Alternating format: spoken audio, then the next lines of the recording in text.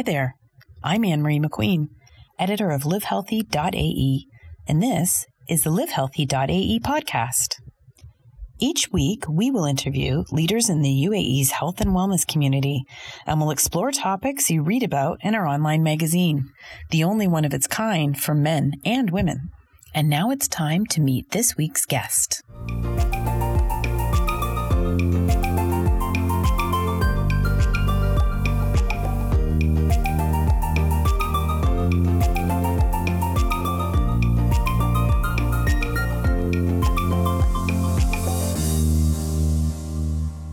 So today on the Livehealthy.ae podcast, we have Aakanksha Tangri, and I'm going to list just a few of her accomplishments, and it's going to take a long time, but I'm going to try to do it quickly. So Aakanksha is founder of Reset, which is a series of dialogues addressing the most pressing subjects, deep subjects of our time. That is now in its second year. She attended journalism at University of Toronto, South Asian Studies and International Affairs at Columbia University. She worked at CBC, which I grew up watching in Canada, the National, their flagship program, then moved over to CNN in New York, worked on Fareed Zakaria's Public Square. She worked for Vice and did some incredible interviews there. Anthony Bourdain, the Prime Minister of Canada, Justin Trudeau, and tons of work on the Indian political system. And this year she was named to the Forbes 30 under 30 list in the Middle East. And what does that feel like, Aakanksha, being on a list like that? Can you even register that? I think it's very surreal. I'm so incredibly grateful because the people on the list are so accomplished and they're changing the world. And it's a very surreal feeling for me because my team and I have put in a lot of hard work into building Reset, into telling the stories that we share with the world. And just to have that recognized, I think it's amazing. Like, I don't know how else to describe it. It's just a great feeling, but it also adds a lot of pressure because now it's like, okay, what next? Of course. Yeah. And you're probably a what next person. Now, Yeah. I've been a journalist for 25 years, and I feel like the natural progression in journalism is it's taken me a lot longer to get to, where you're sort of telling stories within the system of journalism, and then you get to a point where you're like, it's a little bit restrictive. Was it like that for you? Or what made you go from like this sort of, Vice isn't traditional by any means, but what made you go from Vice to saying, I want to do my own thing? I think there were a combination of things. The first was I was living away from home for a really long time, and I didn't get to see my family that often. So part of the reason for me to move back to Dubai was because my parents were here, and Dubai is also the perfect city to live in because it is a combination of the East and the West. It offers you everything you need, and I just missed home. And the other important reason was also because every time I would come back to Dubai, I would talk to people, the natural journalistic curiosity to just talk to people about what's happening. And I noticed that everybody's talking about mental health and everybody's talking about inclusion, but they're barely scratching the surface. Nobody was actually going deep into the challenges and the opportunities that are available to make a change in the country, and including in countries like India, which is a big focus for us as well, where there's so much stigma and so much taboo around these topics. So part of the reason for me moving back also spurred from that need for me to do something about these very incredibly important issues that are in our society today. And how did you decide to put it all together? Like, how did, when you get that idea, how did you go from there to executing it to what it is now? Honestly, it was just sitting in front of my computer a lot. And I was also very fortunate that I had incredible mentors that I could turn to and pick their brains about how they've started their entrepreneurial journeys or how they've reached where they are in the newsroom. So it was picking people's brains a lot. It was just sometimes, sitting with my brother and be like, okay, teach me how to make a business plan, because he's already an entrepreneur and years ahead of me. So I would just say, okay, now how do I do this? What documents do I need? Even the most basic things. I have no hesitation in asking for help, especially when I don't know something. So I think that worked in my favor, because I just, I'm a journalist. I will ask questions. So especially if I don't know something, I want to know how to do it. So it was just a lot of asking people questions. I love making lists. So making a list of everything I need to do, and then, checking it off my list and saying, okay, this is done. Now I need to do this. I had no idea about how to build a website or any of like the back end stuff that's needed. It was simply watching YouTube videos, sitting with the website developers, and just showing up to their office and saying like, okay, this is everything I need. I'm just going to sit here until this is sorted. Yeah. So it was a lot of just bugging people to teach me, and then going from there. Now, I was curious. You said that you grew up in a house where you talked about tough subjects. It was welcomed in your house. Can you tell me what that was like how your parents fostered that? I think it was just seeing my parents have that conversation with each other about a subject in front of us, or even with us. I remember my father asking my opinion about world events. We had this habit of watching BBC News together every evening. And there was never I was never shushed when I asked something, whether it's about work or whether it's about what's happening in the world. They had age-appropriate conversations with us, and it helps that they're both in education, so they do know how to tackle children and the growing curiosity that comes. And since I was in grade 1, I knew I wanted to be a journalist, and I had told my parents, and they encouraged me. They ensured I had everything I needed to pursue my passion, whether it was providing me with books or, answering any questions I had about world events, or even helping me dissect world news. They really fostered that. And in a lot of South Asian societies, there's this, you should be a doctor, lawyer, engineer kind of thing. But in my house, it was do what you want, be very passionate about what you want to do, and do it. So I said journalism. There was no, questions asked. They said, okay, are you sure that's what you want to do? Great, go ahead and pursue it. And even now, I can talk to my parents about anything, whether it's dating, whether it's work, anything under the sun. They're going to answer it, and they're going to, share their honest, frank opinions. And I think that's the way it should be, because I then don't have to turn to external forces, even as a child, or, feel that I'm asking something that's incorrect because I'm being shushed as a child, which I think has a huge impact on self-esteem. You must have a hard time with small talk. Oh yeah, absolutely. What happened? Absolutely.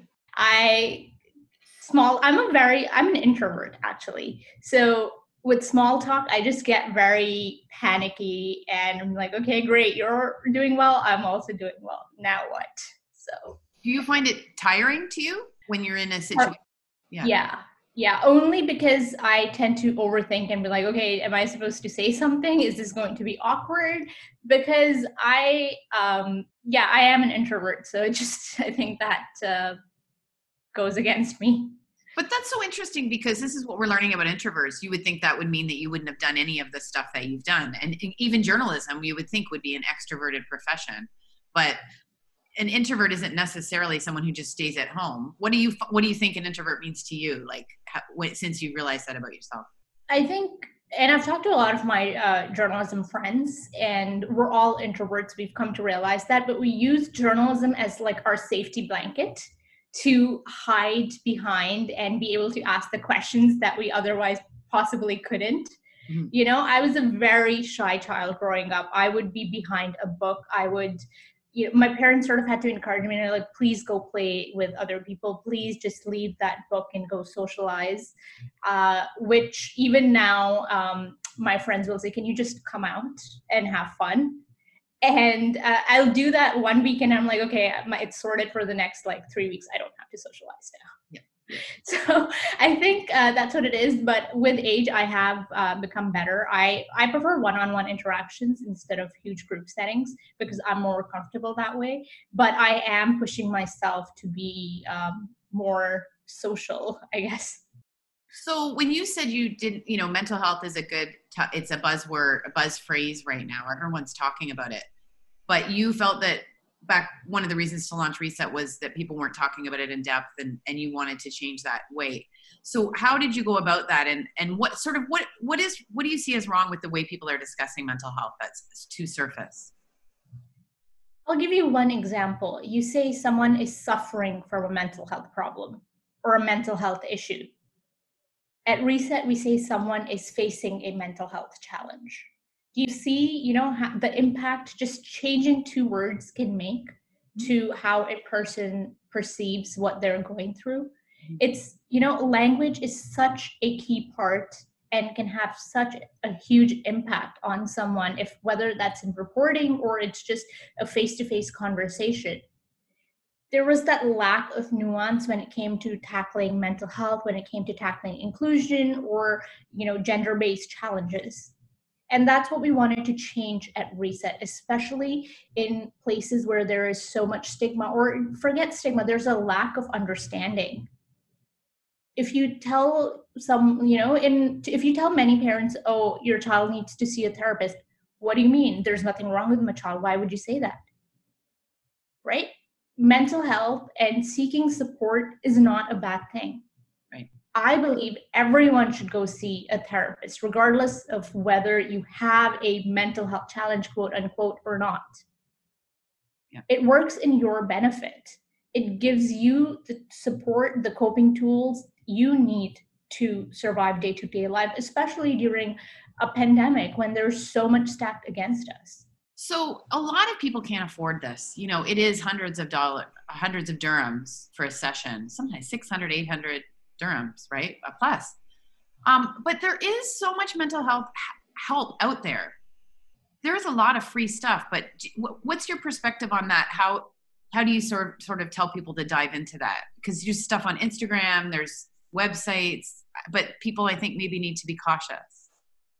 Yeah, so in the UAE, there are a lot of clinics have mental health support groups, which are free of cost. The German Neuroscience Center is one such. They have on anxiety, depression, migraine headaches. They have it for teenagers, especially as well, which are free of cost. I think all the information is available on their website. We point people to the German Neuroscience Center quite a bit and to the free resources that are available.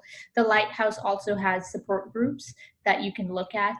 There are other clinics that also do as well, especially now with COVID. There are a lot of Zoom sessions that are happening that people can join to either understand coping tools or strategies, or just to be able to share what they're going through. Here at Reset, we host Reset Dialogues as well, where we aim to foster a safe space to have conversations that are either difficult or often stigmatized. We bring together either experts or people with lived experiences to tell their stories, and we encourage dialogue and people to share their journey as well. So there's that. We talk about male mental health, we talk about PCOS and the physical manifestations and the mental manifestations of that. We talked about polycystic ovarian syndrome. Yeah. And we've talked about giving birth during COVID. We spoke to an incredible woman who had lost both her mom and her husband in a short span of time, and how she rediscovered joy and she's just had a newborn kid, and it's just such a beautiful story. So obviously there's Reset as well, and then on our website we provide, and on our Instagram we provide a lot of resources and coping tools from our team of experts that people can turn to. Have you picked up anything yourself, like to help yourself through things when through these sessions? Like, are there any nuggets you can share from that? Yeah, I think for me, it's a lot. We did one with influential entrepreneurs in India and the UAE, where we talked about the quest for perfection and learning to let go. And that one really resonated with me because, as you can tell, I like to be on top of things. So for me, just learning to let go if something on my to-do list isn't done, and not beating myself over it. I think that's been a huge learning curve for me. And just hearing the experiences of other people, other entrepreneurs who are in the same boat and how they're going through the changes that COVID has brought upon us, or how they're restructuring their businesses has been of great help. Also, because I spend a lot of time on social media for work, I tend to feel guilty about my food consumption, because on social media you'll see everyone eating the most healthy of things and perfect bodies and all of that. So when I go on social media and I've just eaten pizza or had a donut, I've really had to train myself not to feel guilty or beat myself up about indulging in something that my body wanted, and to give in to my cravings and be okay with it. So it's a lot of, small tidbits that I've been able to apply in my life, how to sleep better, how to build a phone-free sleep routine, which has been an incredible challenge for me. Okay. Because I'm always like checking our analytics or doing something or the other. But because we've had experts who've taken us through how to do that, I've been able to employ those into my daily life as well. I like that phrase. Can you just describe what you do? Because I think that I honestly think this is key to so much of the unhappiness and sleep problems that people are experiencing. It's the phone and sleep. So what do you do? So I will put my phone on airplane mode a few hours before that time. Yeah. And all my close friends and family know that it will be on airplane mode, and they do have an emergency backup number of my mom or dad in case, God forbid, something happens and they need to reach out to me. I have these blue screen glasses that I wear, which my eye doctor put me on. I have essential oils that I've now incorporated into my routine that I will just spray, or I will, dab on my pillow. Okay. What are they, like lavender? They're actually this Indian Ayurvedic brand called Forest Essentials, and they have two. One is a sleep spray, and one is a stress relief spray. So I mix them both up depending on what I feel like, and I will just spray it on my neck, my wrists, and my pillow. And I have my Amazon Echo, actually, which has guided meditations, and it has a calming playlist that I've set up. So I'll play that. I'll dim the lights. I'll do some breathing. I'll write in my journal a bit. But I want to say here that it's hard to do and it's hard to stick to it. And you have to incorporate it over time. Because if you just start doing it all at once and be like, okay, I can't stick to this, this is failing for me, this is not working for me, you're going to get frustrated. So here I'd like to say, just start slowly by incorporating what works for you into your daily routine and then build it up.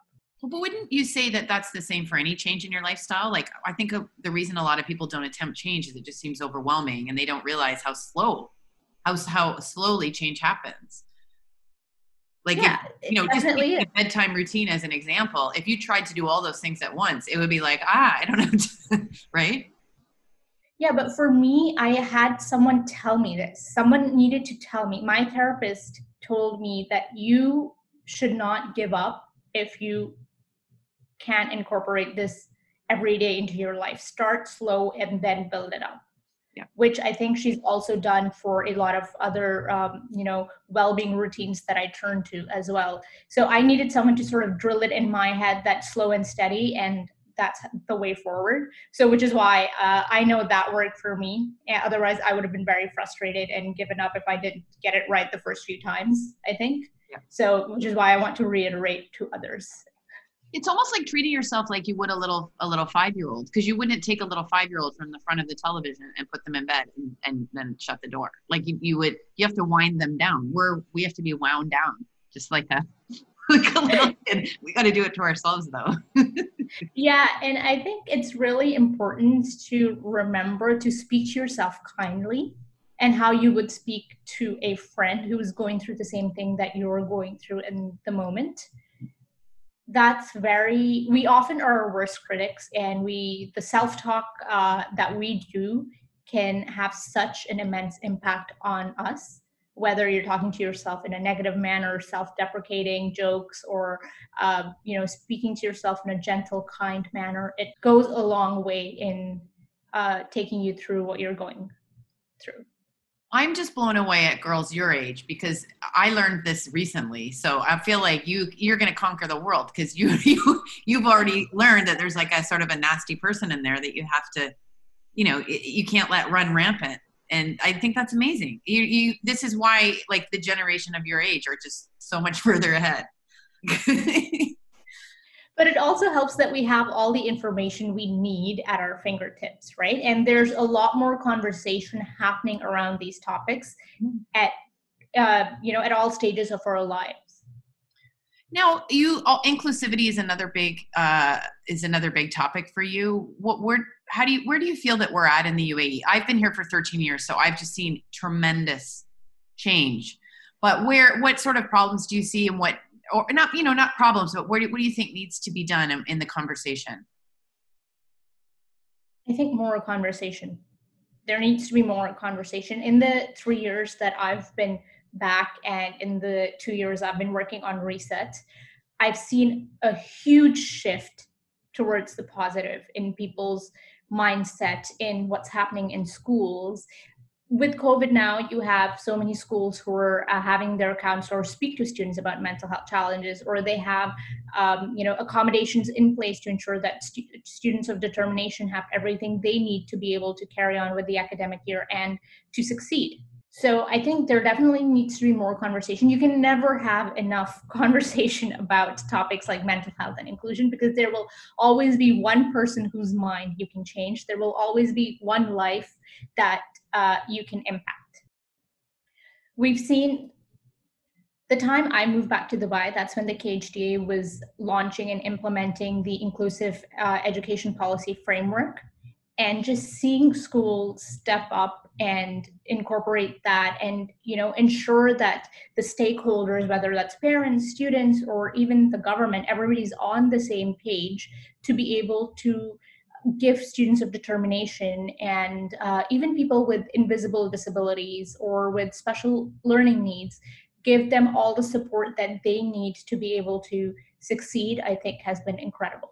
Okay, so that's real change. I mean, that's real. Yeah, absolutely real change. Yeah. Did you see a leap with the Special Olympics? Did you like that? Just seemed. Yes. I love the Special Olympics, and it's an event very close to our heart here at Reset. The first event we ever covered as a publication was the Special Olympics. We spoke to Dr. Timothy Schreiber, who's been a huge supporter and champion at Reset. Every time we've needed his support or to speak to him, he's been available. We even did an Instagram Live this past summer with him about how COVID-19 is impacting children with special needs, and how we can better support parents, teachers, and students as well when it comes to the pandemic, and ensure that students with special needs aren't even more socially isolated as they have been. And the Special Olympics definitely does help you. They help foster such a huge sense of community. If you were at the event, you saw everyone was dancing, having fun. People were just so supportive. It was an incredible environment. And it was such a positive environment. And it was led by Tala Al-Romahi, who is such a fabulous woman who supports other entrepreneurs. And she was the chief strategy officer for the Special Olympics, and she did an amazing job. And she was very supportive to me as well, because I was just starting Reset, and she ensured that she held my hand at the Special Olympics. Whenever I needed support, she was there to be able to guide me and my team. So I think that captured the spirit of the UAE.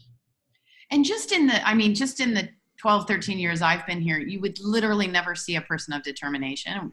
That phrase alone is magical, I think. It's in the UAE. It's my friend was visiting. She's an educator from Toronto. She thought it was the most amazing thing she'd ever heard. She's just like, this is great. Like, we should have this in Canada. But you just would never see a person of determination. You would never even see someone in a wheelchair when I moved here. You wouldn't. It would be like an unusual sight, and it fills my heart with joy now when I walk around and I see just like regular. You see it more and more, and it exploded after the Special Olympics. It was pretty cool. Yeah, even if you go into Emirates Towers or any of the other places, you'll see a sign saying "People of Determination welcome here.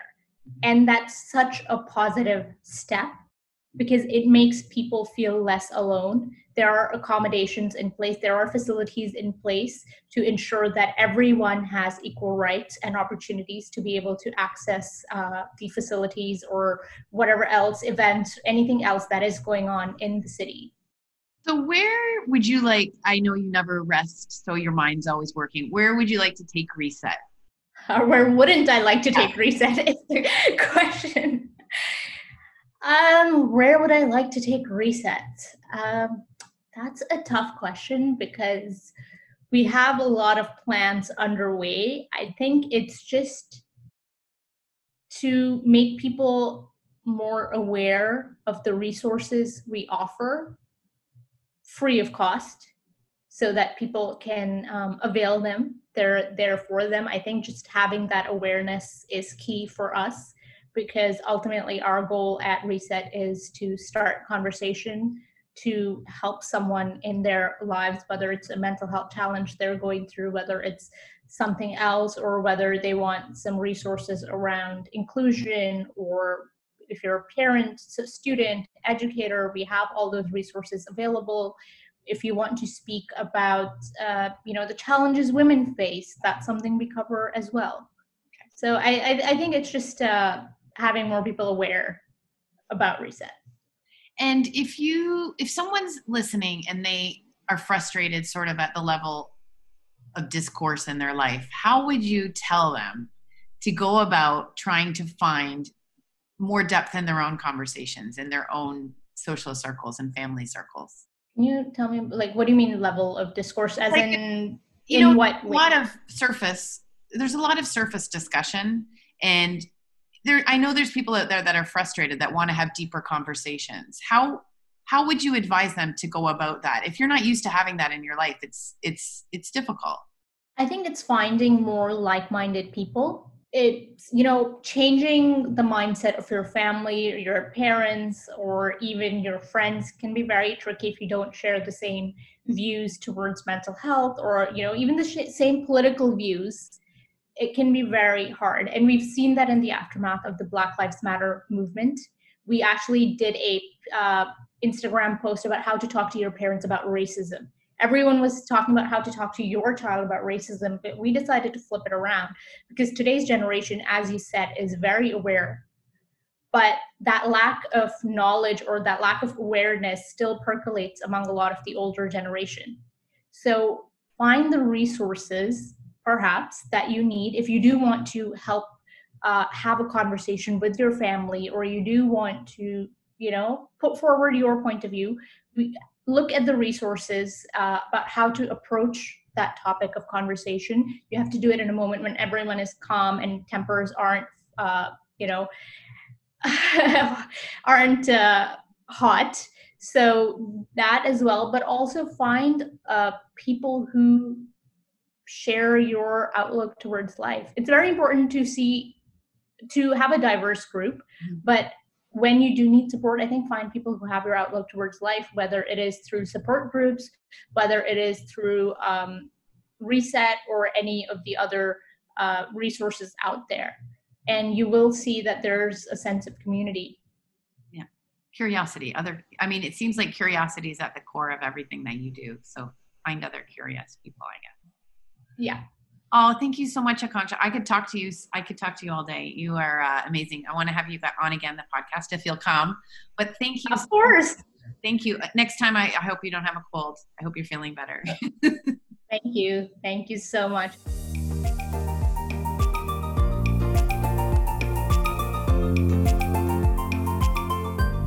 That's it for this week.